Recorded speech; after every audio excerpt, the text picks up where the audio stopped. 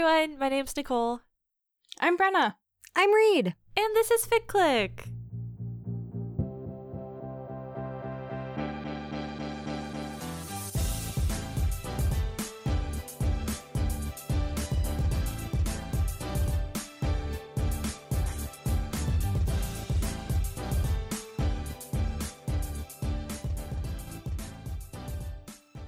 This is a podcast where we talk about fan fiction.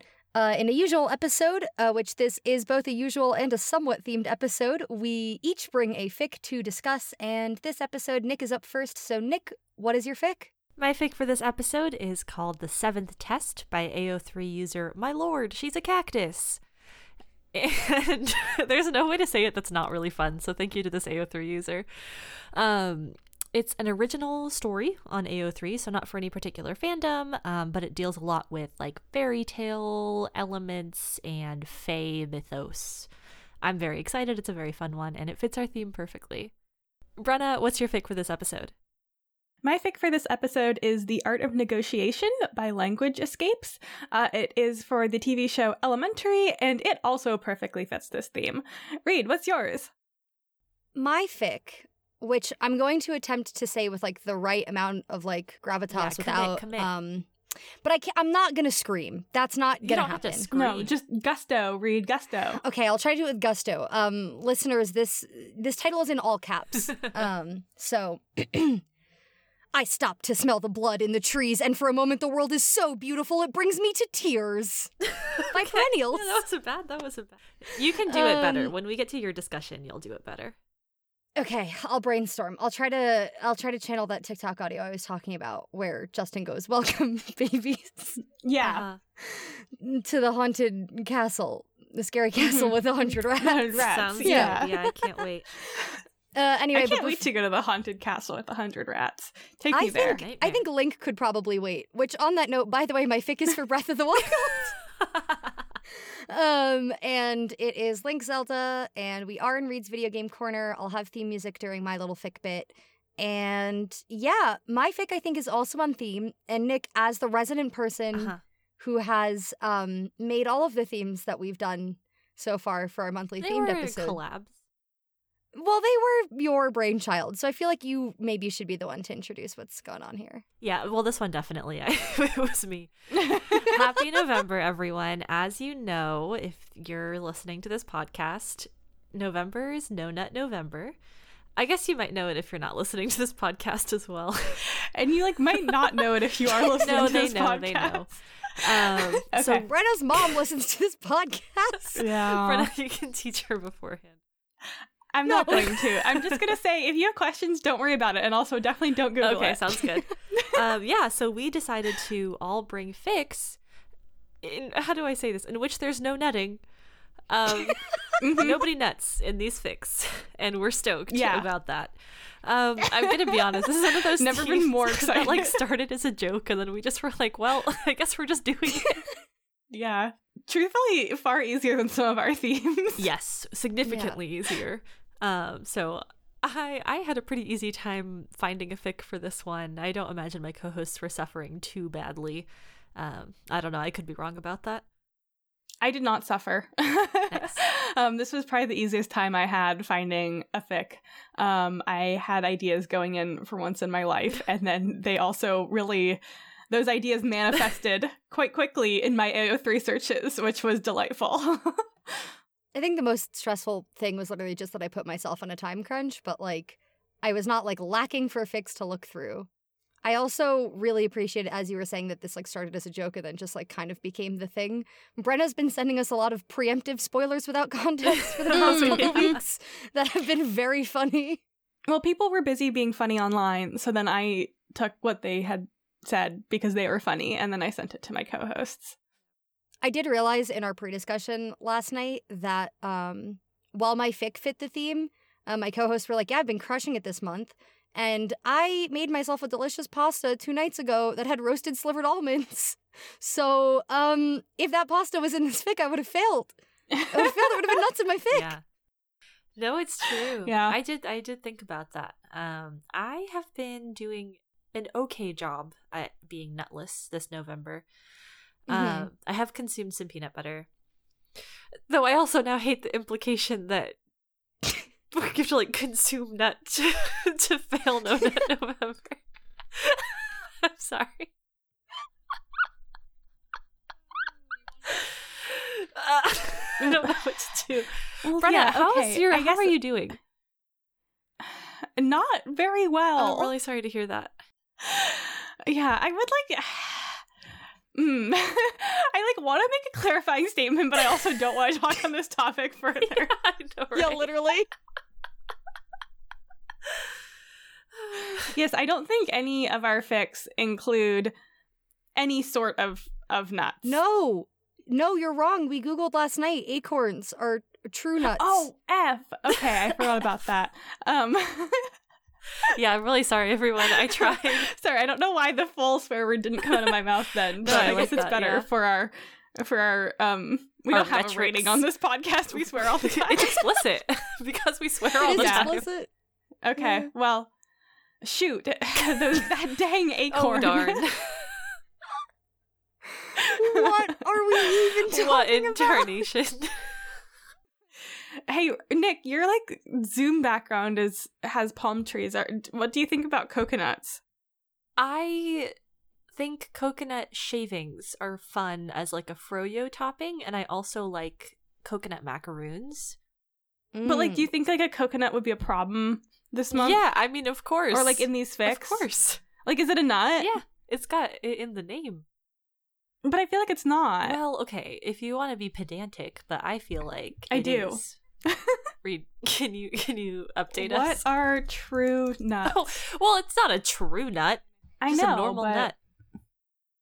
Okay, I did just do a quick like control F, the word nut in all three of our fics just to see, and the Yeah. only instance was in all three of our fics is the word minutes. Oh, that's So fine. That's oh, fine. excellent. Okay. We're Okay. clear in that sense at least, even though Nick did a little bit fail because there's an acorn. But Yeah, I mean, I guess like I've eaten a lot of peanut butter, but peanuts do not meet the botanical definition of Oh, true nut. true. So that might also be. I guess fine, I'm then. safe. Although, I think I ate a muffin that had pecans on top, like in the little crumble topping. No. oh, this is reminding me. I think it was our very first FicClick PowerPoint night, Mhm. where Dell Yes. did a PowerPoint that was about like technical like the botanical definitions versus like the way that people think about things.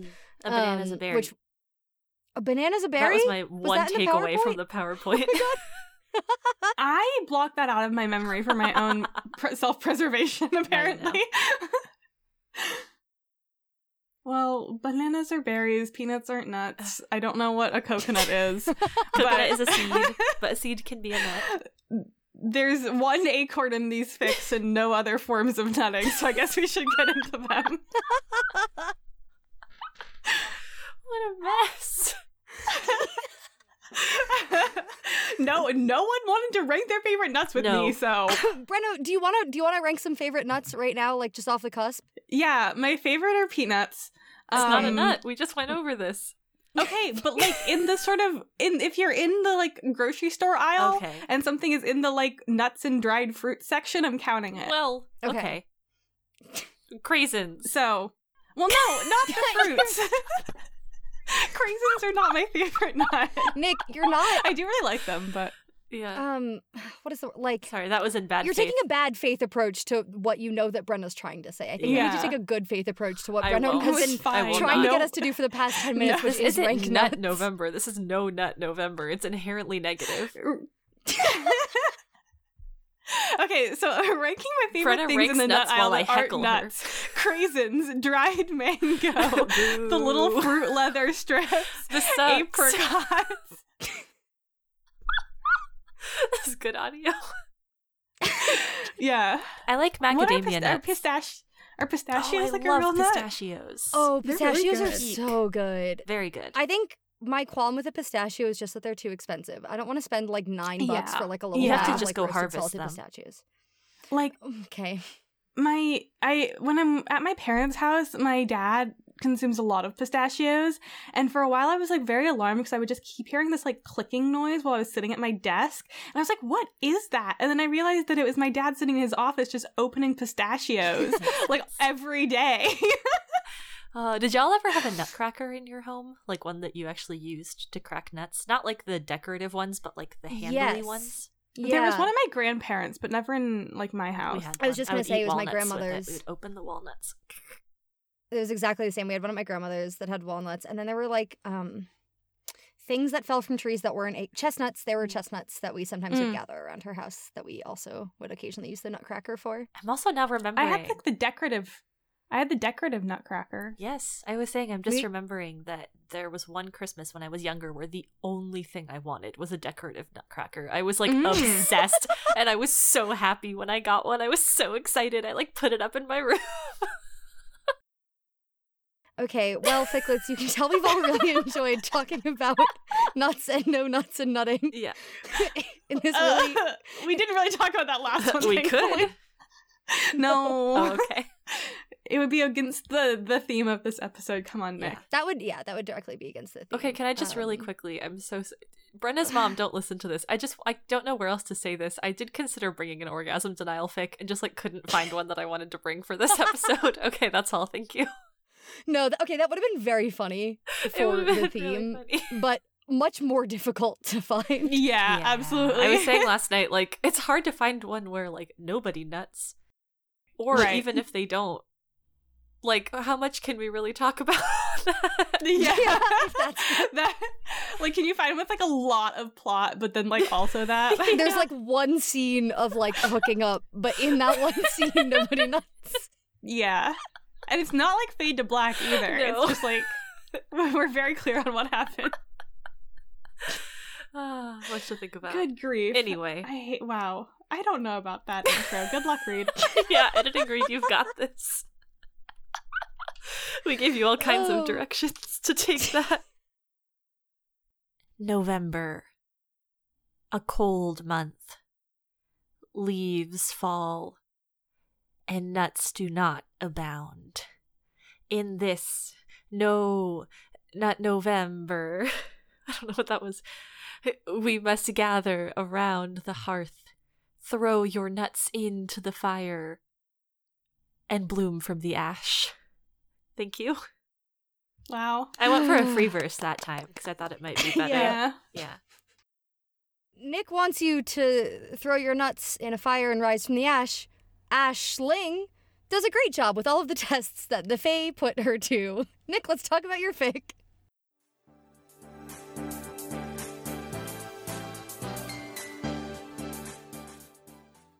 My fic for this episode is The Seventh Test by My Lord, She's a Cactus. And it is an original work on AO3 for, like, kind of Fae mythology, this whole idea of, like, the Fae court and becoming immortal and falling in love with a Fae and that being very dangerous and, like, court politics and things like that. It is a femme/fic. Our protagonist, Aisling, rules. I love her. I'm a big fan. She accidentally stumbles into a fairy circle, hits someone with her bag in like a panic, apologizes, and basically garners the favor of a Fae princess. They fall in love. They're like dating for a while, and this fic picks up when Aisling is brought to the Fae court to meet the queen, and yeah, basically this whole decision process around like, is Aisling, this immortal, worth being made immortal? Can she survive these 7 tests? Wink, that's a title drop for you. In order to prove that she is worthy. So she goes through all these tests, and the fic is really about her playing the Fae game. There aren't any content warnings for this fic. I liked it so much, and it was great. And I'm excited to hear about what my co-hosts thought about it before we dive in further. Yeah, I had a very good time with this. It very much reads as original fiction, but I mean, it is original fiction, but I feel like it also has some element of feeling fanfic-y, I think, both in terms of like the relationship, but also just like the fact that it's drawing from so many like fairy tale elements and kind of things that you as a reader might be familiar with just from other literature kind of gives you this sense of familiarity that I think is often like a key point of reading fan fiction, like that you're already familiar with parts of the world. But it was really interesting to see how this author like built out their own version of sort of the Fae and the Fae world and these little tests. Despite the very helpful title, I, for some reason, thought Aisling had to complete 3 tests, or like tasks. So she finished the 3rd one. I was like, congrats, girl! And it was like, no, here's more tasks. I was like, oh, I'm confused. But that was just simply a misreading on my part. So nothing against the author there. I'm a clown. Yeah, I definitely have some thoughts that I'm like excited to get into with this. But yeah, it was fun to like bring something that was original fiction, but I think like still very much can operate like within the world of fic as well. Like I feel like it really is like writing that line well. Yes, agreed to all of that. I think it's interesting because we've said many times on this podcast, we've brought things that are more technically fan fiction in the sense that they are like based off of a, you know, canonical media something that you're familiar with, but we've said like, oh, this feels like original fiction. Whereas this almost has like the opposite, where it is original fiction, but as Brenna was saying, definitely has some like fanfic feeling elements, which was nice because it does give it a feeling of familiarity when you don't already know the characters or the setting or the world or whatnot. It's nice to have something to sort of like root yourself in. And I found this so delightful. I agree. I loved Aisling so much. I was really rooting for her. She's so clever. I think in general, people love like a sort of like, ooh, clever words and like trickery and like knowing that like everything has to be taken like literally, but there's also a twist, but there's also a loophole or etc. Like just sort of like being on your toes throughout the fic as Aisling's going through these tasks was very fun. I was trying to sort of like play along almost, where I was like, what do I think the loophole or the twist is here? I got it for just one of the tests. And none of the others. If I was in Aisling's place, I would have been probably devoured by the Fae Court. Although, to be fair, if I was in Aisling's place and I had accidentally stumbled into a fairy circle in the first place, I don't know that I could have just, like, navigated my way out of that. Like, I probably would have died there. Like, I don't even know that I would have gotten to the point of being able to sort of woo and date a Fae princess before having to, you know, go through all these tests. But yes, I had so much fun with this. It really was just very clever all the way through in a way that I thoroughly enjoyed. Yeah, with original fiction, especially like original, this is just under 10,000 words long, so like novelette, if you will. The upper bound of a short story, certainly. I think that pacing can be so hard. That's something I think about a lot when I'm starting a new book or I'm like reading a short story that's original. I feel like with fic, you get such a jumping off point most of the time because you have like some background in what's going on and you care and you're like excited to be there. And with original fiction, I think I struggle sometimes at the beginnings of things, and I found myself moving through this at such a pace. I got through it so quickly. It felt like the pacing of the story really carried you through it, and I loved that about it. I felt like Aisling as a main character, her POV really supported this story the whole way through. We were rooting for her. We were excited to see what happened next. I was super curious about what the tasks would be. This is a super ambitious story. I think anytime you're writing about cleverness and trickery, there is that challenge of not only are you trying to put your characters through their paces, but you're also trying to stay a step ahead of the reader. Not so far ahead that you've lost them, but just like a one step ahead, like, hey, check this out. Because you want to be surprised and delighted by what's going on in the story, and I felt like this one executed that super well. I also want to talk later on about some of the authors' like notes that they made in the comments, because they replied to some folks and did some more like explainers, and I always love an extended author's note, even if it's just like down in random AO3 comments. I find that so like fun and exciting, and such a thing about, I don't know, like it's not a thing in original fiction for sure. Authors do interviews out the wazoo about things, but I really like in fic, it feels like such a nice little, I don't know, community-oriented extension of a story. And it feels even more like fandom-hearted, if you will, that a lot of these extended notes are happening in conversation with readers of this story within the comments on AO3. So I loved that a lot. But I think, yeah, my favorite thing about this, maybe, out of a lot of things I liked, was how well-paced I felt it was. I read a lot of original stories for this, because that was just, my brain was like, oh yeah, No Net November, let's read original fiction. Hey, it worked. And this one was the one that I enjoyed the most out of the handful that I picked up. Yes, I thought it was very clever how the author really managed to stay ahead of the reader. I was not like trying to play along. I was just like along for the ride. But I don't think I would have like gotten them even if I was trying, really. Like, I'm not very good at those kind of puzzles. So it was very like satisfying to see how they played out each time. And I also liked how like each one kind of developed the world of the Fae a little bit more for us too, and kind of the rules of the Fae, because a lot of it is kind of like, we know that there are these strict rules, and like Aisling can't break the rules, but also like not all the rules are like explained, so there is this like wiggle room in which to kind of play, but you have to be smart and careful about it, which is how she wins her tasks. But I think like it also continues to give us insight into sort of the mentality of the Fae court and like how it operates in this world, which I really appreciated. I have no idea if this author like has any desire to like publish fiction or not, but I definitely feel like this is a story that they could like develop into something to submit places. Like it could become more of like a little novella or something.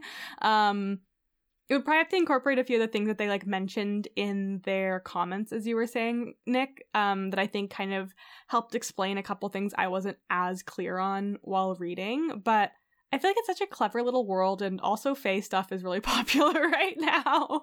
But I always like when there's like a little bit of a twist to it, and I thought what this one did with its world was really interesting. So I don't know, I found it a very like satisfying little story to read, even as someone who like, I kind of avoid Fae stories in like published media just because like, I don't know, I don't really need like immortal sexy man falls in love with little baby girl 17-year-old naive from little immortal village. But she's like really mature and beautiful, so Right. Yeah, and he's never found love in his 50,000 years of being on the mortal coil, he's so sad but he loves lonely. her. She needs a young she ingenue has to show him the way. Factor. Oh. Yeah. So like I don't really like that in my media. I did read one Fae sort of fantasy story earlier this year. An Enchantment of Ravens by Margaret Rogerson, which does have a little bit too much of the immortal man falls in love with young naive girl. For me, that was like the downfall of it in my mind. But I thought it had some really interesting stuff about Faes, and it really made me, I was like thinking about it a lot with this fic, because I don't know, I find the like sort of question of like, does the human want to become immortal? Like, if it's gonna have a happy ending and our immortal Fae and our mortal human person in whichever pairing, if they're going to end up together, either one of them has to become, like the Fae person has to become mortal, or the mortal person has to become immortal Fae. And like, I feel like the question of that trade-off and how to navigate it, and like, is either one like a good thing in that world, is like something that's very interesting to me. So, yes. Yeah, going back a little bit, Nick, to what you were saying about sort of cleverness and like wanting to stay a step ahead of your reader. I was thinking about how especially with like, I don't know, D&D is what's coming to mind when it's like, oh, I'm going to build a character who's really clever or who's really like suave or whatever. And then it's suddenly like, oh no, I need to be clever or suave. Like, I can't just say that they are doing these things. I have to like act them or like figure out how the character would be this way. And it's a similar thing with writing where it's like, how do you demonstrate those attributes to your readers? And I think one of my favorite sort of like wordplay turns of phrases in this fic was backtracking a bit. Aisling has some more formal tests where like the queen and Moirin, who is like her lover, like Moirin's sister who hates her. She's an evil snake princess. There's some times when the queen and the like snake princess are more formally like, here is your task. And then there's other times where like Aisling gets sent out on little errands and she's like, I am smart enough to know that this is a test in its own right. And so it's one of those where the queen is like, oh, like if you wouldn't mind like running just a short errand for me, I need you to get a golden acorn. So this is where Nick fails. No, not November, but that's fine. And like, you know, the queen says, don't worry about the dangers. Like, it'll be fine. Just follow the path of the stream and tell no one what you're looking for. And Aisling's like, great. And as she's walking along the stream, she comes across another person who is also mortal, who is the queen's attendant, or like was immortal. Mortal, not immortal, to be clear. Yeah. And like Aisling's talking to her and she's like, oh, who are you? And the girl's like, oh, I don't worry about it. I'm no one, like blah, blah, blah. And they're talking and they're chatting. And then they finally are about to part ways, and Ashling's like, oh, I never got your name. And the girl's like, I told you I'm really no one. And she starts walking away, and Ashling's like, wait, I'm supposed to tell you what I'm looking for. And then the attendant gives her the golden acorn. And I was like, tell no one. Yeah. Like, Very what the Odyssey. I literally was gonna say, what an Odysseus, like, nobody moment. So for my friend Brenna, who maybe is not as much of a Greek myth nerd, Odysseus, he's traveling for so many a year. And he comes across an island of, like, Cyclopses. Yeah. And he's, like, in a cave, and he tells the Cyclops, like, the big one, basically, that is, like, trying to eat him and, like, all of his crewmates, that his name is Nobody. And he keeps saying his name is Nobody, and then he ends up blinding the Cyclops, and as he's, like, running away or getting off the island, the Cyclops is, like, yelling out to his brethren, and it's like, and they're like, who did this? And he's like, nobody. And they're like, okay, so you're an idiot. You did this yourself. And he's like, no, nobody did this to me. Nobody did this. Thank you. Yeah, I didn't It's a know grotesque that. scene when the Cyclops is, like, eating people and they have to, like, hide under sheep. Yeah, he, like, they hold the undersides of the unsheared sheep to sort of be hidden. Yeah. Dang. Yeah. But I think that was one of my favorite examples of, like, clever little wordplay in this fic that just, I was like, AO3 user, my lord, she's a cactus. You're so smart. So, kind of like Bren was saying, there are only so many happy endings to a story like this, unless you just decide to, like, end it earlier before mortality seems like it's playing a part, but then it's still bittersweet. Aisling doesn't seem to have a lot of ties to the mortal world. She doesn't seem to be very concerned about the fact that she's left it maybe forever. She's much more interested in navigating this Fae world and trying to figure out how to stay alive and also be with her girl. And the way that this fic ends is very fascinating to me because it does have that, like, happy turn. It also has, like, an interesting, almost vengeance aspect to it.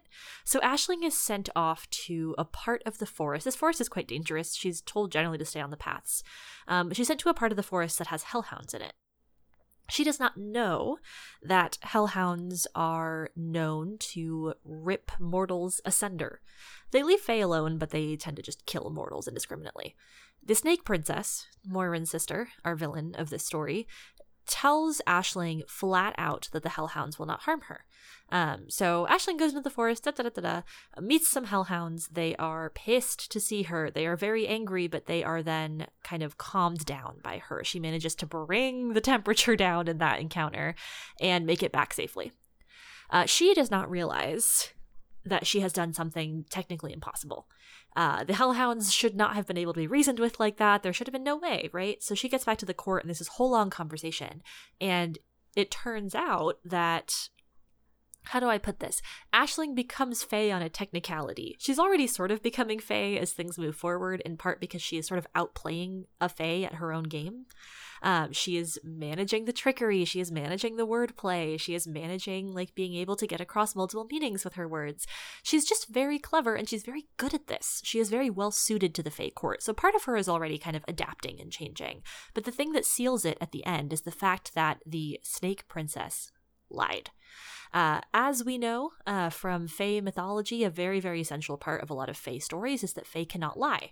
That is why they are so sneaky and clever with their wordplay. They will say something much more along the lines of a sneaky, deceptive, and even malicious truth, rather than lie to your face. The fact that the princess said the hellhounds would not hurt Aisling is a lie.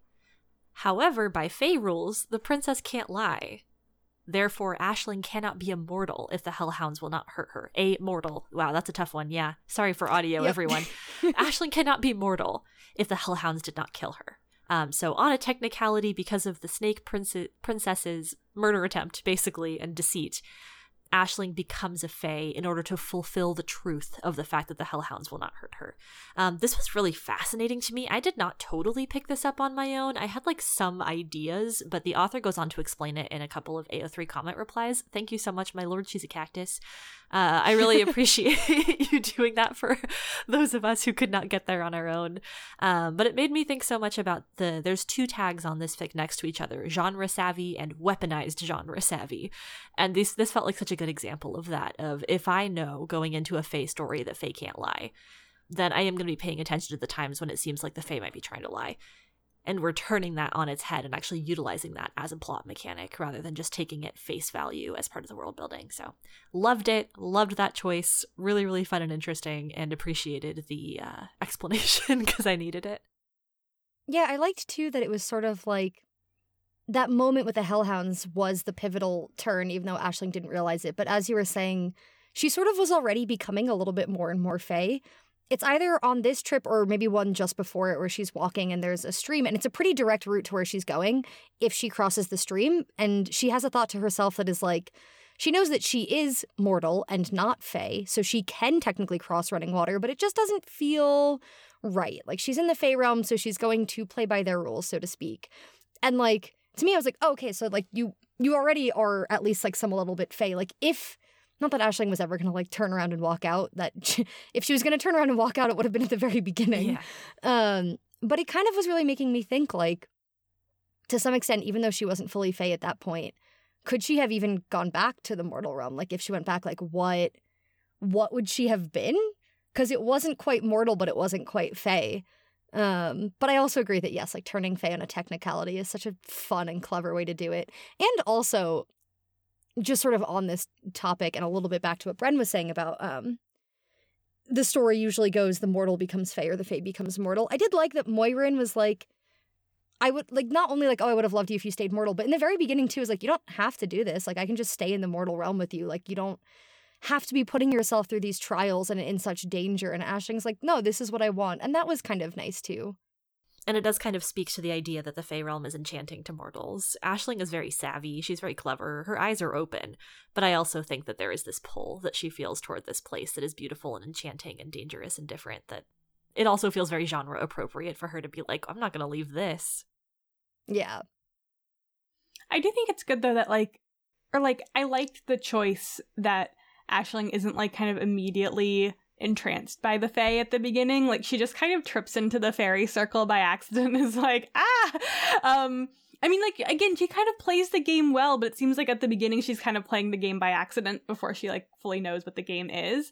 And I like that choice a lot because I feel like we kind of get this understanding that for mortals who don't really know and kind of just, like, it might not end very well. There's like an allusion to people's memory kind of dissipating and them not really being fully themselves, like, after sort of entering the Fae realm. So I don't know, it's interesting. Like, I think part of the reason why it seems like Aisling is so able to navigate this is because it was sort of this slower development for her, and that she, like, was able to kind of play this game without playing the game from the beginning. She does very much remain true to her sense of self, which is, I think, really nice. Like Nick was saying in the very beginning, she's got a very strong POV that you, or at least, like, I know that all three of us as readers, like, very much enjoy being in. She's a really lovable and, like, interesting character. Like, I really liked Aisling, and the fact that even as she is becoming more immersed in the Fae realm, she still feels very true to the Aisling you meet at the very beginning of this fic, I think is also part of the reason why that ending feels good and satisfying and not like, oh no, bestie, now you're stuck here. Yeah, there's no way that with this particular character in these circumstances, she would end up there by accident. She has so much agency. She is so aware of what's going on. It just felt nice. I feel like sometimes I read a book and I'm like, can our main character do something, as opposed to just getting sort of buffeted around by the winds of fate and this author's cool plot idea that they had. It's a lot.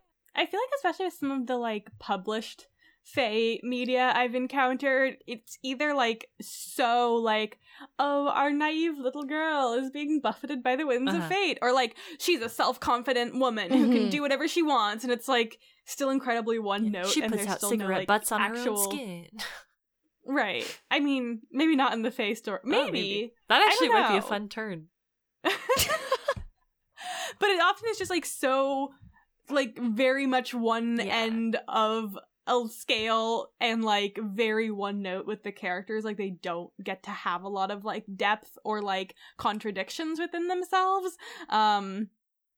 I don't know. This is, like, I feel like this is me hating on ACOTAR without having read ACOTAR. But you watched, like, I don't know what, like 3 hours worth of YouTube videos explaining ACOTAR. So, like, Yeah. Yeah. Can I make a pitch? Okay. I think there should be a Hallmark movie that is about the Fae realm. Okay, because I think it's not actually that different.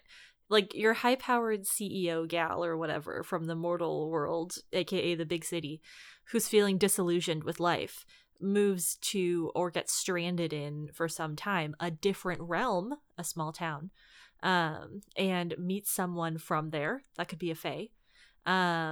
And has to, the tasks in the Hallmark movies are often like, successfully bake an apple pie, endear yourself to this man's single daughter. Single daughter. Only daughter. He's a single dad. That's what I meant. But there still could be some stuff. And then, like, the final trial is obviously, like, the small town baking competition at the end where she has to set aside her pride and, like, win, and then she can stay forever. This is the same thing. Okay, I need to get in touch with Hallmark executives immediately. There's an untapped market here of Fae story enjoyers. Rustic, charming town that she goes to that seems like more idyllic than like anywhere she could have ever imagined. It's the Fae realm. Right, and it's this is so easy. Like, instead of, oh my god, my car broke down and I can't drive home, it's like, oh my god, oops, I ate like a food, I ate an apple, mushroom. Yeah, whatever, and now I can't leave, and it's like hilarious hijinks. But like, she's frustrated at first because she's like, oh my god, I can't believe this, but then she ends up like warming up to it and deciding to try and join their ways. If you can't beat them, join them. And there's definitely like a villainous kind of like parental or step parental figure. Yes. This is good. Maybe you can team up with My Lord, She's a Cactus. Yeah. Because Brenna said that this could be expanded into something more like a novella or something. Mm-hmm. Maybe instead it gets expanded into a movie script, and the two of you tackle the Hallmark industry together. My Lord, She's a Cactus, hit me up for this collab. I would love to be a creative partner. There's a growing market for sort of sapphic rom-coms. Yes. I think you could pitch this to Hallmark. Yeah. They're like, who are you? Yeah. Like, don't worry about it. I have a great idea. Don't worry about it. I've got an idea. And you need to hear it. One other comment that I wanted to kind of touch on from this author reads, in stories like this, there are numbers with power, I guess you could say. 3, 7, 12. You just see those numbers a lot. They have weight, they have significance. So what you'll see looking at this story is 3 formal tasks and 3 hidden tests. Things that weren't technically given to her as the tasks, but which were nonetheless testing Aisling in some way, whether she or the person issuing the challenge realized it fully or not. Sorting the grains, the challenge with the cup in the tree, the candle task, those were formal tasks given officially. Refusing the cursed dagger, wow, spoiler horns for the fic, pew pew, you're getting it all. Figuring out, I should have done that before I spoiled the ending. Anyway, figuring out the tell no one instruction and seeing through the snake's attempts to trick her off the path, those were hidden tests. She wouldn't have forfeited her claim by failing them, technically, but if she wasn't capable of figuring things like that out, even if she somehow survived, the queen might have granted her immortality, but she would never be Fae. She just wouldn't be suited for it. The ones rigged by the elder princess weren't even intended as tests, they were intended as traps. And of course the 7th test, which wasn't actually the grunt work chore of hanging up a set of wind chimes any more than that quest for a golden acorn was about the acorn. It wasn't intended as a test, but she passes it all the same when she demonstrates that unlike the elder princess, Aisling understands and follows the capital R rules. I liked this so much. It felt so like this is an author who loves this genre and who loves these kind of like tropes and mechanisms and loves playing with them and using them. And I felt like that was reflected so clearly both in the story and in the way this author talks about the story in the comments. It just feels very like affectionate and generous toward the genre of like fairy tale retellings, fairy tale stories in general. And I liked that very, very much. And I love it when people like tell me about their process. It's one of my favorite things. So it felt like such a nice little bonus. Okay, now I'm back to thinking about the Hallmark movie pitch. Yeah. And like, please. the main character or whatever, like going through this thing and being like, oh, like, and the love interest being like, there wasn't supposed to be a 7th test, like that was an accident or whatever. And then like the main character being like, oh, rule of 3s, like it doesn't fit in neatly, like just like so spelling it all out. Much less satisfying, I think, than the way this author has done it. Oh yeah, the Hallmark movie would have exposition for days in the dialogue. Yeah. So what is this place again? Oh yeah, let me explain it to you for like 5 minutes straight. That's okay. It doesn't have to be good. It would just be fun. That was our discussion of The Seventh Test by My Lord, She's a Cactus. And I think that this story demonstrated, and we'll talk about this through all the fics, I think, but demonstrated one really, really interesting way in which language can be the primary function of intimacy within a relationship.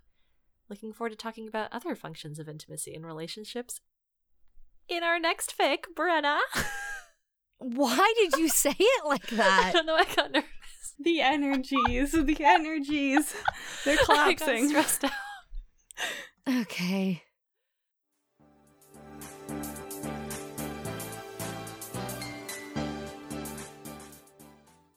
My fic for this episode is The Art of Negotiation by Language Escapes. This is for the TV show Elementary and explores the platonic relationship between Sherlock and Joan.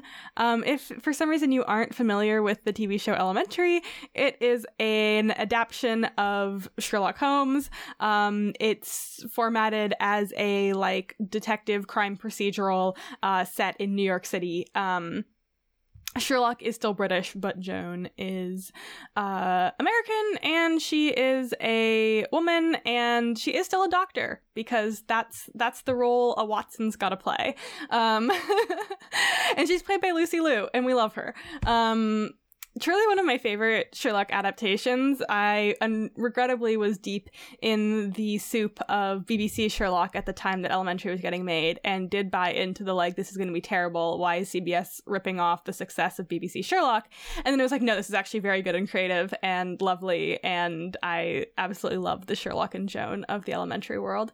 So yeah, when we were talking about sort of themes for this episode, and I knew I wanted to bring something that was pretty platonic, that's the direction I wanted to go. I was definitely thinking about bringing an Elementary fic, because I knew that there were some kind of more character-based studies, or studies of their sort of friendship and partnership that isn't a romantic or sexual one. I don't have major content warnings for this fic. The stuff that it does include is pretty canon typical. There's some references to off-screen murders, and also a little mention of Sherlock's substance abuse that's very present in the show if you've seen it. And yeah, there is one sort of instance of him thinking about a murder in detail. It doesn't actually happen on screen, but there is a description of it. So I think if you are familiar at all with the show, you should be good to go. But if you're not, there's some info. Yeah, so this sort of basically is organized as a series of encounters between Sherlock and Watson as they sort of try and navigate living together and becoming sort of business partners, housemates, friends, the whole shebang. I thought it was just really lovely and tender, and I love these characters, so it was very fun for me to revisit. My co-hosts, what did you think of this fic? Yes, in a pretty rare turn of events, this is a TV show that 2 co-hosts have seen and 1 hasn't, but the one who hasn't seen it is me, not Nick. I know that is kind of whack. If you've listened to this podcast for any length of time, you'll know that Nick is not the media expert of the 3 of us. That's distinctly Brenna, TV expert of the 3 of us, please. Or the movies expert. I don't know anything about movies at all, correct? But you do know about this show, and I do not as much. I was on Tumblr when it was coming out and stuff, so I definitely saw things about it, and I was Lucy Liu, that's cool, but I did not watch it. Bummer, Reed, your loss. Yeah, I mean, I was also deep in the soup of BBC Sherlock, so for worse and for worse, that's where I was. The soup of Elementary was the better soup, Reed. Okay, but I didn't get into that new soup. It's not too late. I know, but you should have. I was not a little frog in a pot cooking in my elementary soup. I was busy. Well, maybe you should have been the freaking frog in your pot. Okay, all right. It's not too late to be the frog in the pot. It's still around. It's too late. It's not late. Gonna go back and watch this Let's show. watch Elementary. We haven't Reed. even finished White Collar. I know, there's so much of it left. Let's watch Elementary. Okay, well, regardless of whether or not I enter this soup in the future, at present, my experiences with Sherlock were largely BBC, and then I did also enjoy the Robert Downey Jr. movie adaptations, mostly the first one. And I think that because I was not as familiar with this specific Sherlock, it did take me a little bit to sort of get into, I don't want to say the rhythm of the story, but I guess to sort of groove with his POV. Something Brenna said in our pre-discussion is that with pretty much any iteration of Sherlock, you are kind of learning how to love him because he is a little bit of like a know-it-all asshole or whatever iteration or like personality traits he takes. He is generally somewhat of a difficult character. And so I think maybe it worked against me a little bit that I was not as familiar with this version of Sherlock. But that being said, I did still think this was like a really interesting sort of portrait of a friendship. It's tagged for boundaries and negotiations. It's called The Art of Negotiation. And I thought it was a really a really interesting portrayal of a very unique friendship dynamic. They're living together and they both have very different needs and wants in what they perceive to be an ideal living environment, but they are both like coming at each other with like yelling and like frustration, but also very much with the desire to like work with what the other person needs and like figure out like, okay, like here are my habits, here are my tendencies, here's what I can maybe change, or like here's what I maybe need you to understand from me. And I liked that. I liked very much that it was not like, I don't know, it wasn't just Watson the whole time being like, Sherlock, you're doing this and this and this and this, and I need you to change, or the other way around. Like, it was very much both of them being like, here are things you're doing that I would like for you to alter in some way, or why I'm concerned, or why I'm frustrated. And the other person being like, well, here's why I did that, but okay, I see your point, and I will see what I can do to accommodate what you want, or like what you need. And that, I think I really appreciated. It was just like a really nice portrayal of communication, even as atypical that communication might look like. And there was just some very sweet friendship moments between Watson and Sherlock that I also appreciated. So, yeah. I really enjoyed this. I have seen some of Elementary. We're very proud. It came out during my like TV era. Friends of me would recall that like 4 of my early fandoms were all TV shows, maybe even more than that. I watched television. You kidding? When I was young. Literally a decade ago. No. Like 8 years ago. And prior to that, yes. But I did enjoy it very much. I preferred this one to BBC Sherlock. I was maybe like doing backstrokes on the surface of the BBC Sherlock soup at times. But I enjoyed this show quite a lot and watched it when it came out. So I liked this fic a lot, not to be getting on my soapbox, but I feel like this is such a great example of how healthy communication doesn't have to be boring. Like, it can be fun and interesting and comical to set boundaries and like have frank conversations with somebody that you're close with. I just really liked that so much. I liked that there was such a variety in things that they were negotiating about. And I am always, it's a little bit different from this, but I'm always such a proponent. I want more fic of people navigating like the early waters of a relationship with each other. So many fics, and I understand why, and I've done this a million times myself too, end with like the getting together of the couple, right? And I always want so much more about like negotiating boundaries with a new person and figuring out who you are in relation to somebody and like feeling out the dynamic of a relationship that has changed in some way. So I feel like this fic, though it very much was not like about romance, still, because they are living together and working together and such, felt like it hit on that theme in a way that I really enjoyed. It's a fairly lighthearted fic overall. There are a couple of heavier moments that are really like specific to the kinds of things you'll see in the show's canon, but for the most part, it moves pretty quickly. It's not very long, and I would totally recommend reading it if you're like, oh man, Elementary, I remember that show. Because I found it to be a very fun jaunt down memory lane. I would not have, if you had asked me what's every show you've ever seen like 2 weeks ago, I don't think I would have even named Elementary. So it was nice to remember it. Yeah, I think something I really enjoyed about this fic is that they're having to negotiate at the same time with one another, and like how to kind of not just mesh their personalities together as two people, but like also mesh those different dynamics together. Like, they are now housemates, which is like one whole dynamic that takes its own conversing and like boundaries and negotiations. They are also business partners, basically, which is a whole other thing. Maybe they're becoming friends, which is like a whole third thing. They're like us. And they're sort of transitioning. Yeah. I know. I was gonna say, like, we know about the friends, business partners, housemates, Yes, negotiations. Although we've gone in a different order of events than Sherlock and Joan. But yeah, I feel like that added these layers of depth for me and like made it also feel a little bit more like real world, where you kind of just end up having these overlapping dynamics with different people, and like your life doesn't always fit people neatly in one box or another box. Like oftentimes the people who are closest to you like occupy multiple boxes. And I really liked how the different scenes that this author chose kind of showed us different sides of those different relationships. Like there's some that are much more just like, how do we live in this apartment together? And some are much more like, how do we work together? How do you organize your case files? How do I also understand your case files? And like they're also in our closet in the house that we live in. So it's very like overlapping elements of their lives. And I just found that like made this very rich and compelling for me. And like, I don't know, made it feel very grounded, because I think something that I really enjoyed in the actual canon of Elementary too is like how the writers handled Sherlock and Joan's relationship and the development of it over the seasons, and like them becoming very much close friends and partners in many senses of the word. Not in a romantic or sexual way, but kind of in like a bit of a life partnery way, I feel like. Just like they are living these lives so entwined with one another, and like very much a big part of each other's support systems. And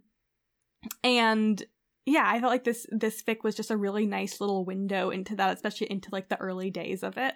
Yeah. And I think negotiation is exactly the right word for what's going on in this story and between the two of them, not in a transactional sense, but in a very specific push and pull, give and take through conversation where they ideally are both getting what they want at the end of the day. Some of them are more high stakes than others. Some of the negotiation is a little bit sillier. There's a mix. One of my favorite ones is right towards the end where Sherlock is like, Joan, you gotta take self-defense classes. And she's like, well, you're taking them with me, and also you are wearing these neon green leg warmers to do so. And he's like, well, I guess that's what it takes. It's just really lovely. Like there is this consistent element of fun between the two of them, where they are both these kind of like people who have been challenged by life and by each other in certain ways, but who have not lost this desire to like smile and laugh about stuff. And that felt really appropriate to all of these conversations they're having, because if it wasn't fun, I think this fic would have been a slog. Like, I don't like that you do this. I don't like that you do that. Do this differently. I don't know why they're going, but it's the vibe. Just the energy. So it was really nice that it maintained a levity that allowed this to feel both realistic and enjoyable from within the story, and also just like the experience as a reader. Yeah, I think there's definitely like an underlying humor to it, and I think part of that comes from Sherlock's like almost matter-of-fact POV that is not actually matter-of-fact in the slightest. Like I'm thinking about, there's like a line where he's like, oh, there's no such thing as chaos, just merely a pattern too large to observe immediately. And literally like 3 sentences later, as he's looking at the file boxes that Joan had rearranged, he's like, they are in fact utter chaos. And it's like, he's not meaning to be humorous, but it is bringing like that levity and that humor to it. And like you said, Nick, it's making it fun. It's not just like, I'm so betrayed. How could Watson do this to me? How could she possibly dare to mess up my files in this way? It's like, okay, like, let's take a look at what's actually going on here. Definitely. And like, I don't know, I think something that I really respected about Elementary, and like a reason why I went looking for fic for it, and what I think this fic demonstrates so well, is like how Sherlock and Joan are able to kind of fit together in all of these ways that like aren't romantic and sexual. And like, it's not an easy thing to do to like develop that push and pull and to sort of learn to negotiate and compromise with another person, especially when it like involves so many aspects of your life. But I don't know, we were talking about this in pre-discussion a little bit, and I was laughing because I feel like so many adaptations of Sherlock Holmes, when both Holmes and Watson are men, is very like, ooh, and there's like always an undercurrent of like, you know? And I really like that it's like the one time that they make them like a man and a woman where you're like, I was dreading, like the thing I was really dreading about Elementary was that they were gonna like make it like 5 seasons of like will they, won't they, because now Watson's Now a it's woman. allowed. And they love that they were like, absolutely not. They won't. They're the bestest of friends. Do not even think about it. And I don't know, that just like delighted me, both from like the sort of production standpoint of the TV show, but also just like it made me so happy that people in fandom wanted to still write about their dynamic when it's not romantic or sexual, because I feel like so often like fandom only gravitates towards the things that they can make into a like romantic ship, or like things that are canon romantic ship, or that we're getting queer baited about. BBC Sherlock. And I appreciate it so much from like a fandom and fanfic like stance that people saw this dynamic and was like, this is still really interesting to me and really rich and compelling, and like I still want to write about it, even as they like I don't know, even, but like as they are a platonic pairing. So yeah, I don't know, I just found that really rewarding as like a reader here. To me, this also, like, as a show, feels like the way to... Because I feel like people in fandom sometimes are like, oh, can't things just be platonic? Meh, meh, meh. But they're often saying it in, like, a homophobic way. Whereas this feels like the answer to that question in a way that I really like and enjoy. And, like, yeah, can't some things be platonic every now and again, folks? Like, sometimes that's a really cool and interesting dynamic to explore, primarily when the expectation is that a show or media platform or like writer would take it in a romantic direction, as opposed to like, don't make it gay, everyone, they're brothers. Like, okay, well, if they're actually brothers, it depends on the fandom. Hold on, fair point on that one. I'm just thinking about Teen Wolf. Okay, I'm mad again at people being like, Scott/Styles is a terrible ship, can't things just be platonic? Also, Styles should be with an adult man while he's in high school. Anyway. Yeah, boo, hate. I'm so sorry to the Sterikers that have to listen to our show. I am not. You know, I feel like at the beginning I was like, oh, I just want everyone to like us. And now I'm like, nope. All press is good press, baby. Oh boy. If you want to dislike me because I hate Sterik, you are welcome to. You're only furthering Brenna's righteous my cause. Exactly. This is Brenna's soapbox, and she will be on it. I will. I was thinking about sort of the different types of relationships, though. I was thinking a little bit about the Minsung fic we recently read, Slip Safe, which is so interesting because in that fic, the central premise, in case you didn't listen to the episode, is basically that like Minho's gay and Jisung isn't. Yeah, you should read it and also listen to the episode. But Minho's gay and Jisung isn't, and basically they're like, that's okay, I still love you, you're my favorite person, and I want to spend my life with you. And we all kind of had the comment that like, it had a lot of romantic feeling to it, even though sort of the central premise was not ever that Jisung was like, oh, it turns out I'm gay specifically for you, Minho. Like, that was not what happened. But it is making me think about how much all three of us were like, oh, I really, really liked seeing a dynamic that was different, that wasn't just the like cut and dry, here's the getting together, here's the relationship, here's the romantic sexual blah blah blah aspect. And we've talked about a number of fics on this pod at this point that are more friendship-based, but I think it is something so nice and refreshing when that, like, really strong platonic bond does come directly from the source material and isn't just fans having to be like, we care about strong platonic bonds, and here is my 60K fanfic ode to it. Like, it's also nice when the show is like, these relationships matter too, they're important, they're worthwhile, they're meaningful. Oh, Elementary. I have to rewatch it. I have to go rewatch it. Oh, Reed, I hope you're excited. Well, I can do it on my own. I was going to say, Bren can watch Elementary on her own. I'm going to FaceTime you collar. and screen share. Well, Okay. I can't screen share. I'll point my camera I'm at just Elementary. I'm just gonna be in the like our chat room in the house all the time with Elementary playing. Oh, and I'll if you join want to you. watch them, come on in. Yeah, let's go. Party. This feels like the less aggressive version of when I hadn't finished Harrow the Ninth, and so your way of trying to get me to finish Harrow was to open up to Orda's poetry and read it to me out loud in our apartment Yeah. because it was like a slow form of torture. Oh my god. This is the Yeah. nicer version. I thought you were going to say the fic that you hadn't read that I needed you to read that I would try and guerrilla podfic at you. I would just start reading it out loud. I guess that's just our strategy with Reed, but well, no, because like I don't need you to watch Elementary. I think you'd like it, but like I needed you to finish Hera. It was driving me nuts. Yeah, no, that's fair.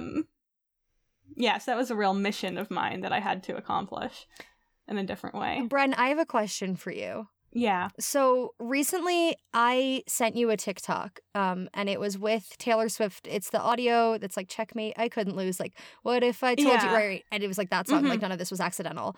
And the like TikTok was about how if that song had come out when BBC Sherlock was at its prime, the edits would have slapped. And I do agree. Like, you know, the Moriarty edits would have been on another level. 100%. And I would like, if someone wanted to make it now, I would watch it. Yeah. I'm sorry, but I would. It would be incredible. I am now so distanced from the soup of BBC Sherlock that I too would really enjoy, I think. It would be so camp in like the perfect way. And like I feel like someone on like TikTok would make it, but I'm just never gonna get that on my For You page. And in order to get that, I would have to get myself to like BBC Sherlock TikTok. And then you don't want to know. There. I don't know. I mean, I'm sure it exists in some pocket, but I don't want to know what that looks like. Oh yeah, because I've stumbled on some like very startling fandom pockets on TikTok. Can I add that not only would there be good Moriarty TikToks, but inferior Supernatural Crowley TikToks to that song? Oh, 100%. Oh my god. Hundo P. Yeah. I was gonna ask, it doesn't even have to be like her most recent album, but of like Taylor Swift's like past couple of albums, like her more recent stuff. What song do you think would make a banger of an Elementary edit? Like what would be the fan vid you'd want to see like now in 2022? A current-ish Taylor song. Oh, that's really hard. I kind of want to say, I don't know if it's like,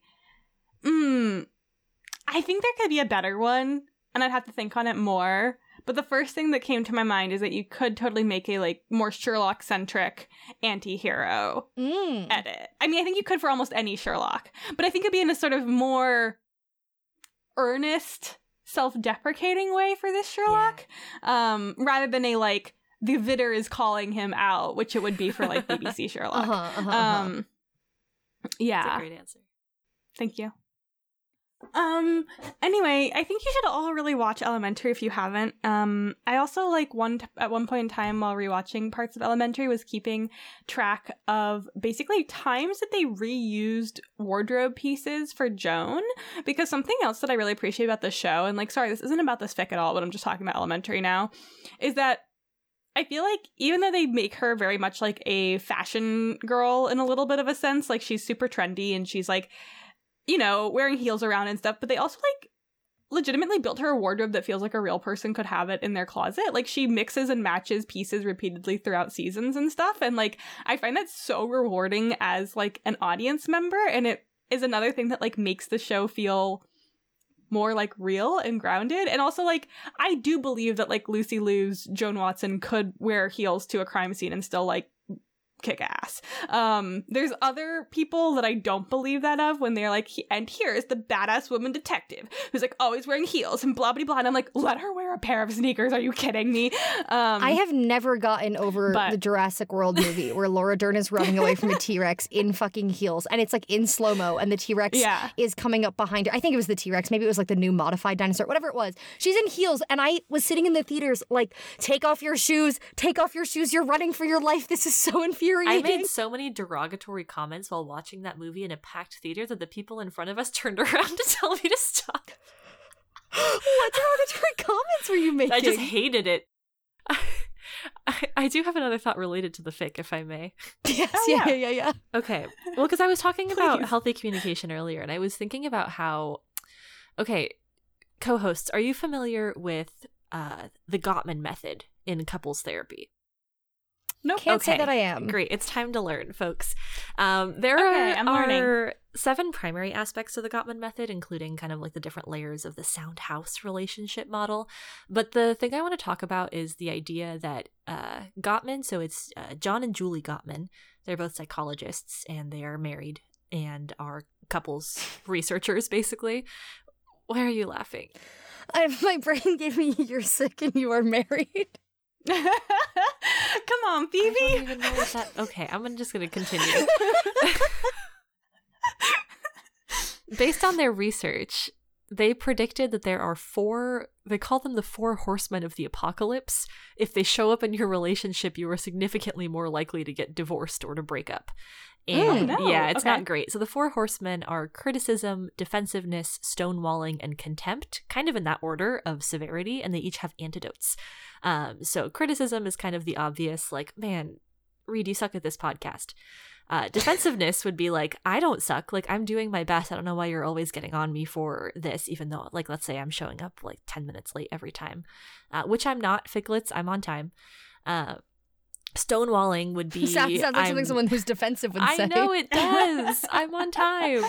Stonewalling, I'm giving you the silent treatment, basically. You're like refusing to engage with like legitimate conversations you want to have with me. And then contempt is the worst one. There are studies that have shown that the more contempt you are the recipient of within a 15-minute conversation, the more times you will be sick in the next calendar year. What? It's a correlation, but the case for causation is actually fairly strong in terms of like psychosomatic symptoms. Anyway, all of the horsemen have antidotes. So you can like foster a culture of appreciation. You can take responsibility. You can like cool down and regulate yourself before having a conversation.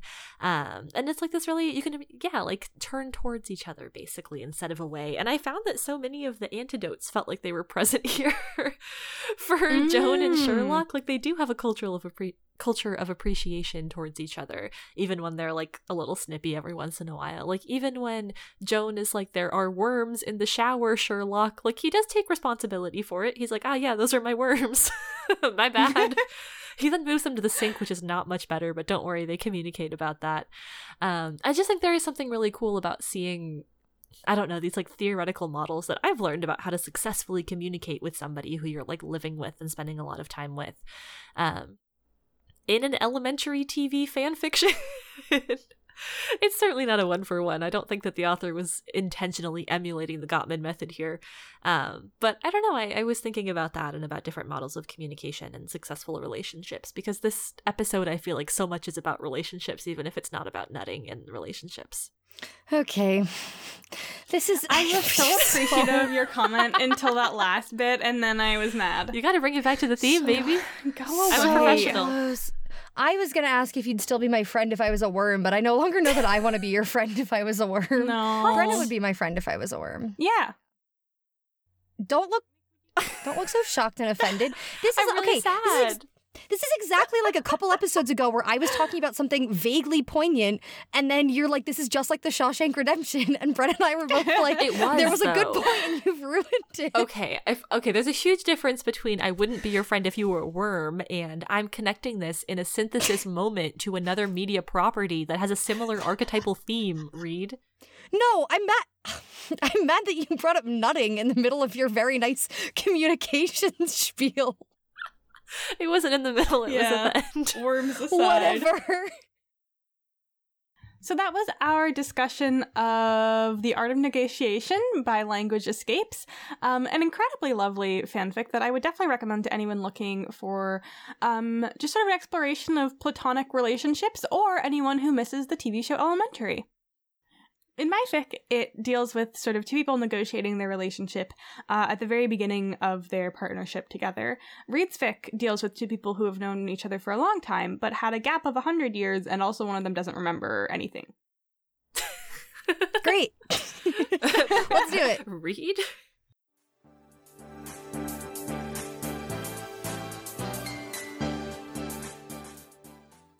I stop to smell the blood in the trees, and for a moment the world is so beautiful it brings me to tears. Thanks, Good. Brenna. That was really good. Yeah.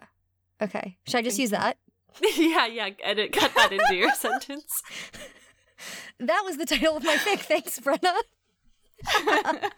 I had to tag in a co-host because I wasn't sure again how to convey the title of this fic appropriately. Not only is it all caps, but there's no punctuation. Nick, would you like to give a go at it? Yeah. I stop to smell the blood in the trees, and for a moment the world is so beautiful it brings me to tears. Great. Okay, now we've all taken a pass at it. Yes, this fic is by Perennials. It is for the fandom Legend of Zelda, specifically Breath of the Wild. The pairing is Link Zelda. And as Brenna said, it is about Link and Zelda sort of navigating their relationship. Oh boy. Okay. First of all, hello folks. Welcome back to Reed's Video Game Corner. Insert theme music. Reed's Video Game Corner. Yes, I'm delighted to be back here. I'm also now like, oh God, how do I, in a way that is short and succinct and useful to our listeners, synthesize the entire plot of Legend of Zelda Breath of the Wild so that this fic / discussion will be fun to listen to? Basically, oh boy, because this fic is set post-canon, so let me try to hit just the biggest points, I guess. You've got Link. He's really good with a sword. You've got Zelda. She's the princess of Hyrule, which is the region that they live in. This fic takes place 100 years after an event called the Calamity, where Ganon, who is the evil guy in every single iteration of Zelda, he appears in different ways. In this one, it's like a giant sort of monstrous pig form thing. Sometimes he's just a dude. Anyway, basically, 100 years in the past, there was a prophecy that Ganon was going to come back, and so people were like, well, why don't we try to do something about this? So they unearthed all of these machines. They're like, they're guardians. They're great. They'll help us. They got 4 champions from like the 4 major realms that became like the chosen. Zelda allegedly has like some power that's been like passed down in her bloodline from like the goddess Hylia that is supposed to be able to like seal away the evil. And Link is just really good with the sword, and he is her bodyguard. She's very resentful of Link at first. She's like, fuck you, like, I can't get this power to work for me, and you're so good, and like, you're the son of like a respected knight, and everything's been good and easy for you, and he just sort of like stands there, and he's like, okay. Anyway, so they have like the 4 champions. They're in these things called divine beasts, which are these like giant animal-based machines. Everyone's friends. They're all training together. They're all getting ready to like fight Ganon. And then when Ganon comes, he actually infects all of the machines everywhere across the land, including divine beasts, and kills all the champions, succeeds in killing Link, spoilers, kind of, and basically ravages the whole world. As Link is dying, Zelda finally is able to unlock her power. Wonderful. She puts Link in the Shrine of Resurrection to go to sleep for 100 years in the hopes that when he wakes up in 100 years, he'll be able to actually kill Ganon for realsies this time. Meanwhile, Zelda is sort of just a disembodied spirit trapped in Hyrule Castle, doing her best to contain Calamity Ganon within the castle. Link. Yeah, exactly. So the game starts and you wake up in like this like waterbed, and she's like, Link, you have to come to the castle, Link, Calamity Ganon, Link. I will not be doing that, Zelda. I'm so sorry. Yeah, so when Link wakes up, he has no memories. He doesn't know anything. Or clothes. He has no clothes, no memories, no weapons. He's a pathetic little boy. No. It's very sad. And one of the early people that you meet gives Link what is called a Sheikah Slate. It is just the Nintendo Switch put into the game. And it was Zelda's 100 years ago, and it has 16 photos on it. And if you travel to the places those photos were taken, Link can basically get like a little recall memory and like remember some stuff from the past. And also, if you do go for the divine beasts, you get to talk to the champions of old who have been trapped inside those beasts for 100 years. So you get like little snippets of his life from 100 years ago. But for the most part, like, Link does not know anything. He doesn't remember anything or anyone. And he is just doing his best to do what Link has to do in every iteration of every Zelda game ever, which is defeat Ganon. Tough. This fic assumes that you've done it, unlike Nick's Link. Nick's Link will never do it. Nick's Link is a coward and a hasn't fool. done it either. I have beaten the game once. I'm working on a second file. I'm trying to like 100% it. I'm Wow, fairly show close. off. You're so It's cool, just a Reed. fun game. Jock of video games. A gamer, I guess, would be the name for that. So yeah, basically in this fic, Link does it. He succeeds. He kills Ganon twice because you have the final boss and like the final boss. What? As sometimes go. That's not fair. It's like, okay, you know in Taz Balance when they're fighting John and then they like kill John, but My then he comes final back like stronger form, and bigger and I whatever. guess. Yeah, his final form. Like it's a pretty common video game trope. So, Bleh. so you fight Ganon and then you like fight Ganon again. Anyway, Link does it, and Zelda's back in her body. And now what? Now it's just the two of them with the remnants of 100 years worth of trauma and failures and grief, and only each other. And they are trying to figure that out, like, together. That is what this fic is about. So in terms of content warnings, I would say like it's pretty typical to the video game. Like it definitely gets into some like of the injuries, especially like Link's like dying. But like not in a super graphic way, more graphic than you get in the video game, but again, not like a ton. And again, there's like, you know, grief and trauma and stuff that they're sorting through, but I don't think it's like super, super heavy, but it is sort of the central premise of this fic. So those are the content warnings I would give going in. Yeah, I don't think that was short at all. I'm so sorry. It's a game that people sink hundreds and hundreds of hours into. Some people. So there's a lot. Yeah, that's true. Some people.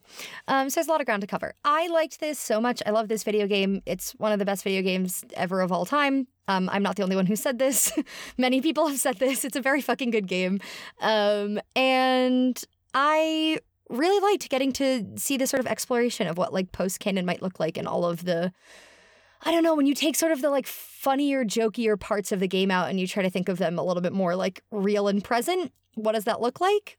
That is the question I think this fic was asking in part, and I liked the way it asked it and went about it. For my co-hosts who I subjected to my video game corner, how did you do with this fic? I love it. You took us to your video game corner, but I was already here, baby. Playing whatever that point-and-click detective game that I have on my Switch is called. Thimblewood Creek or something, whatever it is. Good game. Fun times. I'm getting towards the end. It's very exciting. Nice. I liked this fic very much. I think Breath of the Wild is a very pretty game. I like to... when I had a horse, I would ride around on my horse peacefully. Lost that horse, unfortunately, and then got stuck in the desert, so that's been tough. You can have multiple horses, and you can get them anywhere. Yeah. You can try, Reed, but when you're stuck in the desert and you keep dying... Well, okay, you can't really take your horse into the desert, but you can bring your horse to a stable so that you can take it almost anywhere else in the game. Did not do that at all. Okay. That horse is gone, baby.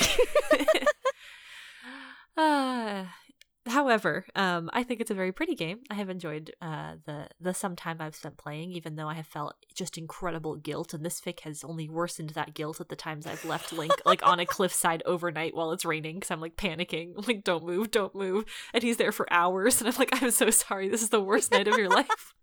Except it's not, because then there's like a worse one later when I do the same thing but in even worse conditions. Regardless.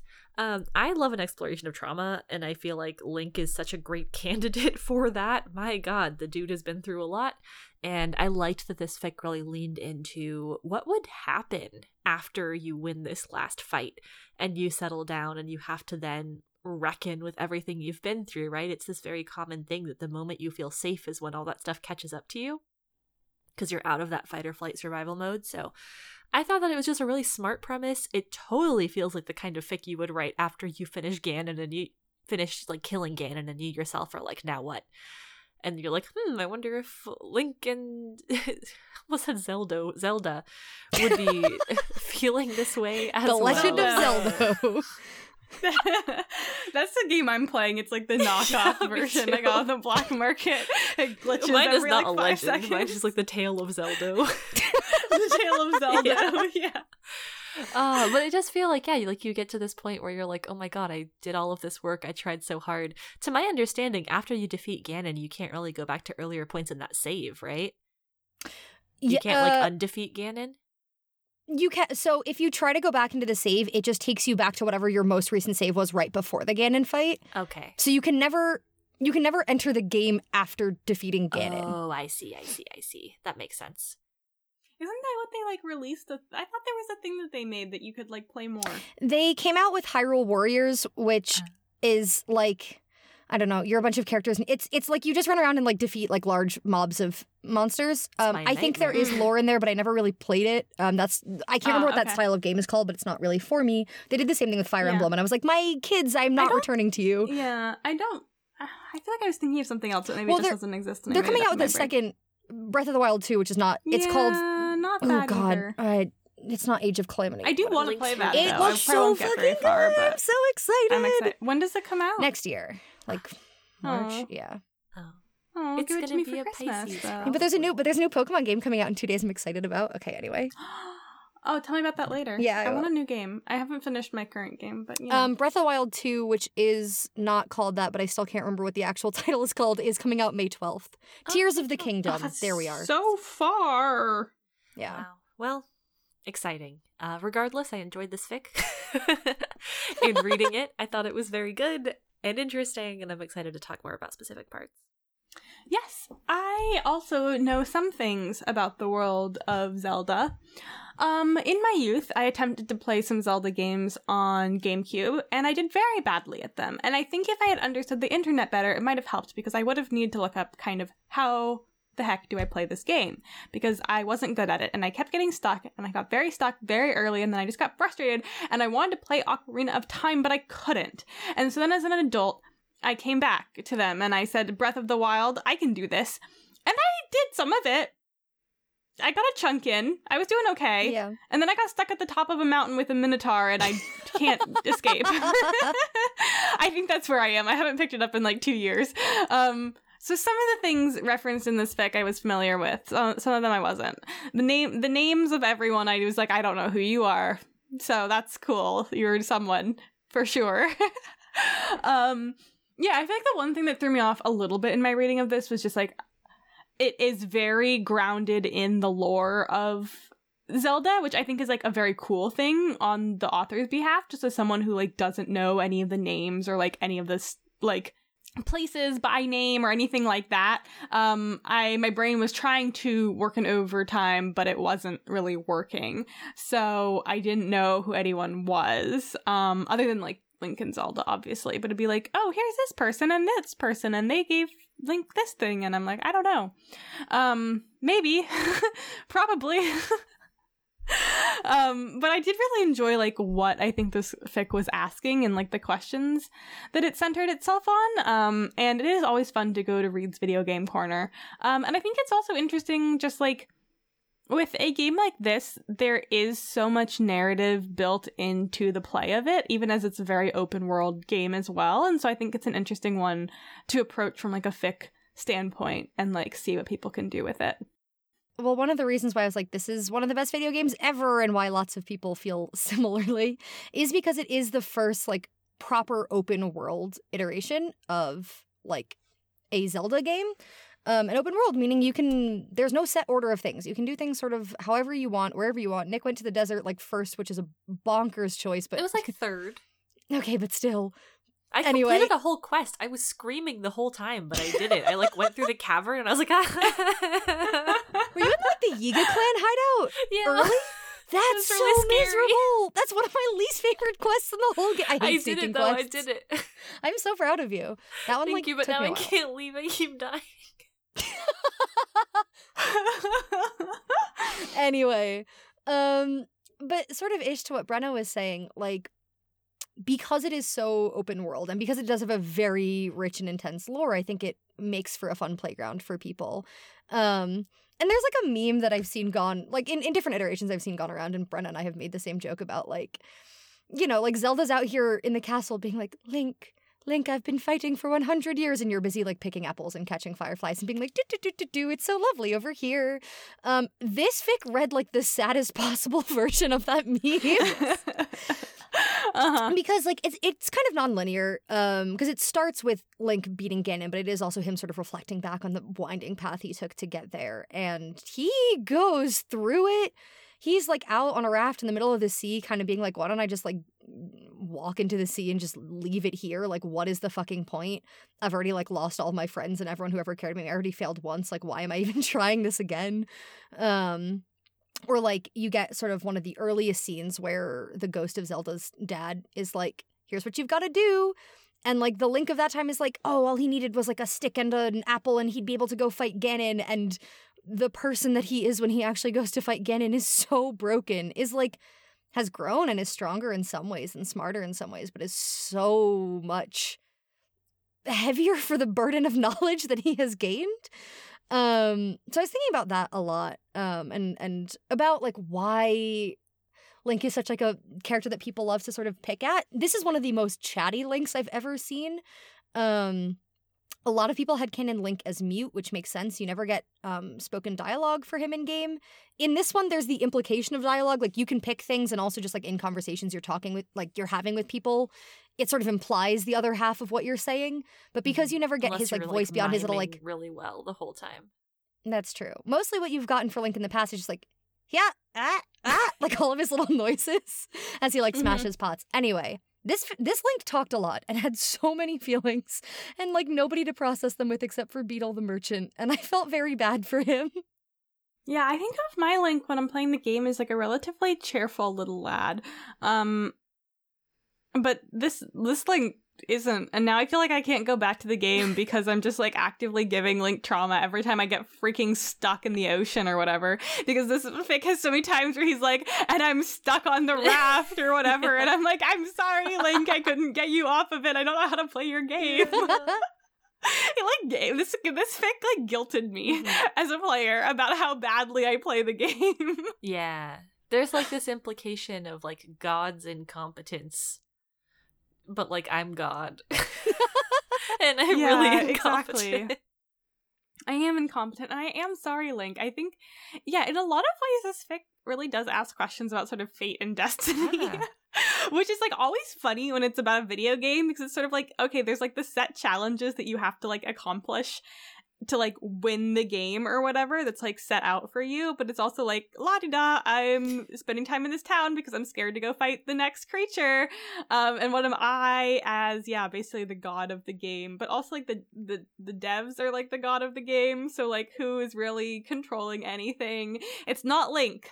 That's for sure. I'm sorry, buddy. You're helpless in your own story. Yeah, wow.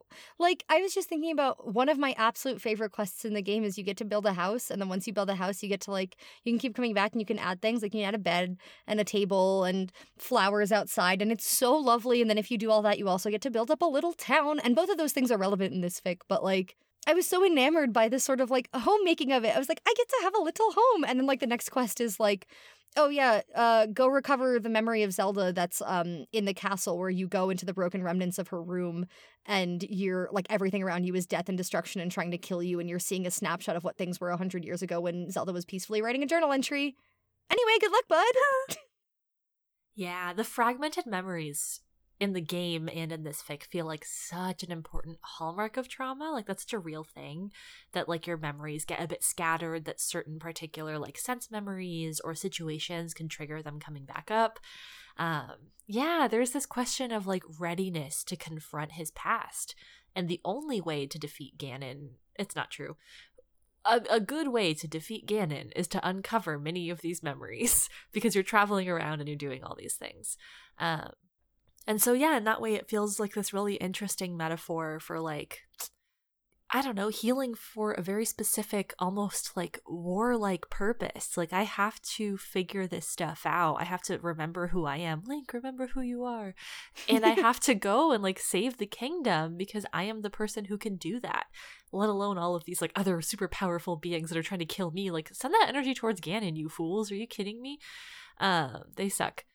Who needs lore when you can be pissed off? Huge mood in general, Nick. Thank you. Yeah, of course. But yeah, it's interesting. Like, what does it leave you with? Like, if you forced yourself to confront things before you were ready, and then you accomplished the one task that you hinged your entire identity on, where does that leave you? Of course, it leaves you having these complicated conversations with somebody. Of course, it leaves you contemplating your own mortality, and the many, many, many times you probably have. This Link doesn't die a million times, right? My Link certainly does. But like, have come close to death, have come close to perishing, have been in these really perilous situations. Like, it's all gonna bubble back up because you've spent all of this time confronting the hard stuff anyways. You could get stuff done, but when the stuff is done and you're sitting there with everything that you confronted, how do you put the pieces back together? I think that's such a huge question that this fic asks, and I love this author for asking it. Yeah, and like, what do you have to put aside in order to like get that hard stuff done? Yes. Then is what you're left with. I think especially too because the memories are so hinged on failure. Like, the Link of 100 years ago failed. Like, he died. His like main task was, yeah, like, kill Ganon, but it was protect the princess, and he died. Yeah. And like, oh, you are reminding me it's a bodyguard AU. Maybe I do care about the lore. And like, every time you free a divine beast, you get to talk to the champion that was in it, who they're like, they have different, like, I don't know, levels of friendliness, I guess, with you, but it's like, hey, I've been here trapped in this machine for 100 years, waiting for you to wake up, waiting for my second chance at this thing because I died the last time because it all went south, like it all went sideways. And Sorry like to them. And to like and the memories of Zelda that he gets from these things where he's following her around as she keeps failing and failing and failing to unlock this like sacred power. I just found that so compelling and so sad. And okay, so I had made a joke about to my co-hosts about BDG's Unraveled of the Zelda timeline, which I would highly suggest because any BDG Unraveled is very funny. But I was like, Basketball Link, because I hadn't watched the video in so long and I hadn't really remembered. I just remembered that was like a thing. But it turns out, according to BDG, after Ocarina of Time, the timeline splits into 3 paths. And it's Kid Link, Adult Link, and Basketball Link. And Basketball Link is the one where he fails. It's the one where he fucks up and doesn't kill Ganon or like fails his task. Then there's a whole bunch of other things that go on. I should play I'm so that sorry for this Link that he's Basketball Link, the Link of this fic a little bit, and also of the game. I don't know, because I think it's so. I think something that is really compelling to me and that I have seen in fic as well is the sort of the narrative of like, what am I looking for? Like destiny or prophecy or predestined fate, which we had kind of mentioned earlier, that like. More or less every single Zelda game is Link and Zelda fighting Ganon over and over and over again. It doesn't matter how many times you kill him. It doesn't matter in which form he shows up or which path you take or which game you're playing. Like, that's always going to be what happens. And Breath of the Wild kind of posits, like, they tried and they failed. So now you have to try again. But Link's question in this fic a lot is, like, why? Like, why am I bothering to try again when it's all so miserable and so hard? Well, as you're saying that, Reed, one thing that we were, I think, all talking about before we started recording is this idea that our fics do have this really interesting through line, not only about non-sexual intimacy, which, like, again, is kind of the point of this episode, but also this idea of, like, recurring story, and not necessarily, like, reincarnation specifically, though obviously we get kind of some of that in Link and Zelda, but this idea that there are stories in the world that we just tell over and over again, and that there are a lot of ways that they can end. Sometimes they'll end in the same way, and sometimes they'll end in different ways. My fic is a fairy tale story, right? We're talking about the fae and the mortal that stumbled into the fairy circle, and this quest for immortality via these tests that are being put out. That's a very, like, old story in a lot of ways. Brenna's got one iteration of many of Sherlock and Watson. We have seen so many. And that's, again, like, we're getting to see these two characters and similar stories, right? We're getting their backstories and their paths. A lot of the story beats are going to feel similar because there's just such a big oeuvre of, like, original Sherlock Holmes detective stories. And then Link and Zelda, who are appearing over and over again, not only within just Breath of the Wild twice, but within the entire genre, the entire series, I should say, of Zelda games, where, yeah, Link is back, Ganon is back, and he's bad, baby, and they gotta figure it out. I don't know, it's like, I think one angle you could take is the angle that the Link of this fic takes for quite a lot of the fic, which is, what is the point if we're just doing the same thing over and over? Enterprising ficlets might remember, I've talked about this, I think, a long time ago. This idea that, like, I really hate the idea of predestination and fate. I don't want my life to be predetermined. It stresses me out as a concept. I don't think everything happens for a capital R reason necessarily. And so the idea of, like, being pushed into that is anxiety inducing, but also, yeah, kind of just like demoralizing and hopeless making, if you will. But I really like that I think all of our stories on a meta level posit the opposite, that not that there's only one way for the story to go, but that there's a million ways for the story to go. And we're going to keep telling new stories over and over and over again, even if they are very old stories, because there are all of these branching paths. I just find that, like, really lovely, and I was not expecting for us to have such a deep, synthesized connection on this particular themed episode. But I'm glad we did. Absolutely. I think, like, to that point, too, that, like, sort of going off of predestination is the Link and Zelda of this fic. There is a lot of romantic, like, Link is like, I love her. What the fuck do I do about it? And Zelda says, like, I chose you not because you were the boy in the prophecy and our fates were tied, but because I wanted to choose you. And that I found very nice too, that like, of course there's going to be companionship and connection with them forged by the mere fact of like, they are the only two survivors of, well, I guess there's Uma in this fic who is like 108 years old or whatever, and she remembers the calamity, but like, they're the two at the heart of it, right? And they're the two that survived out of their group of friends, out of the group of champions and whatnot.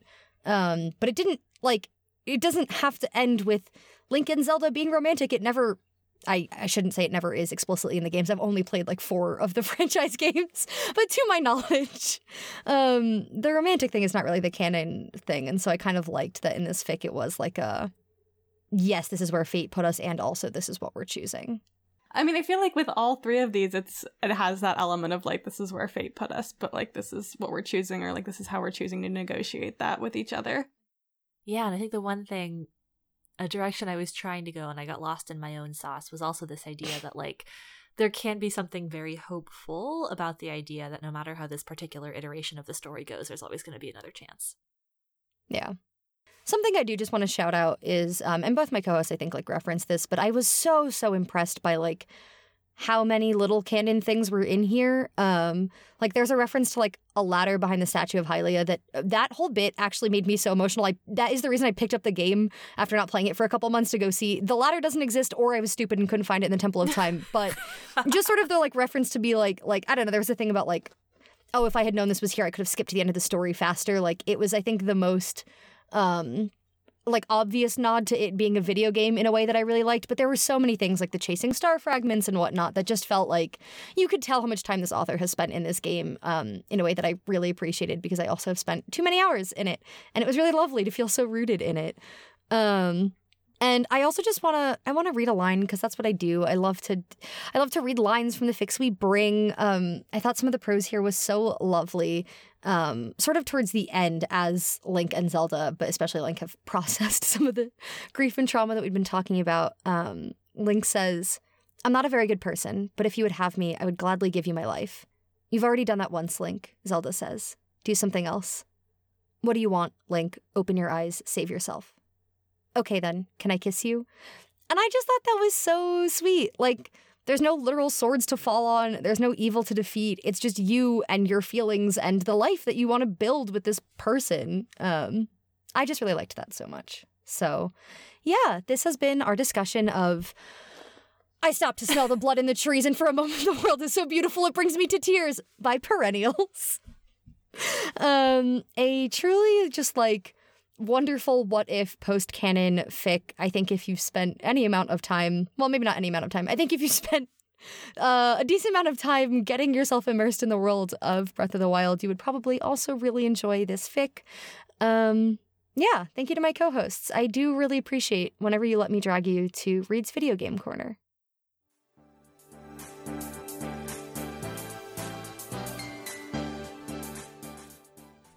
Thank you so much for listening to this episode of FitClick. If you enjoyed it, you can find us all over the place. All over town, baby. You can follow us on Twitter for as long as Twitter is up, at FitClick.